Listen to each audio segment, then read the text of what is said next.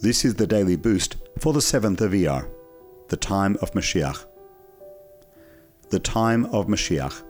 From the Talmud Sanhedrin 97a, the present world will exist for 6,000 years, 2,000 years of chaos, 2,000 years of Torah, and 2,000 years of Moshiach.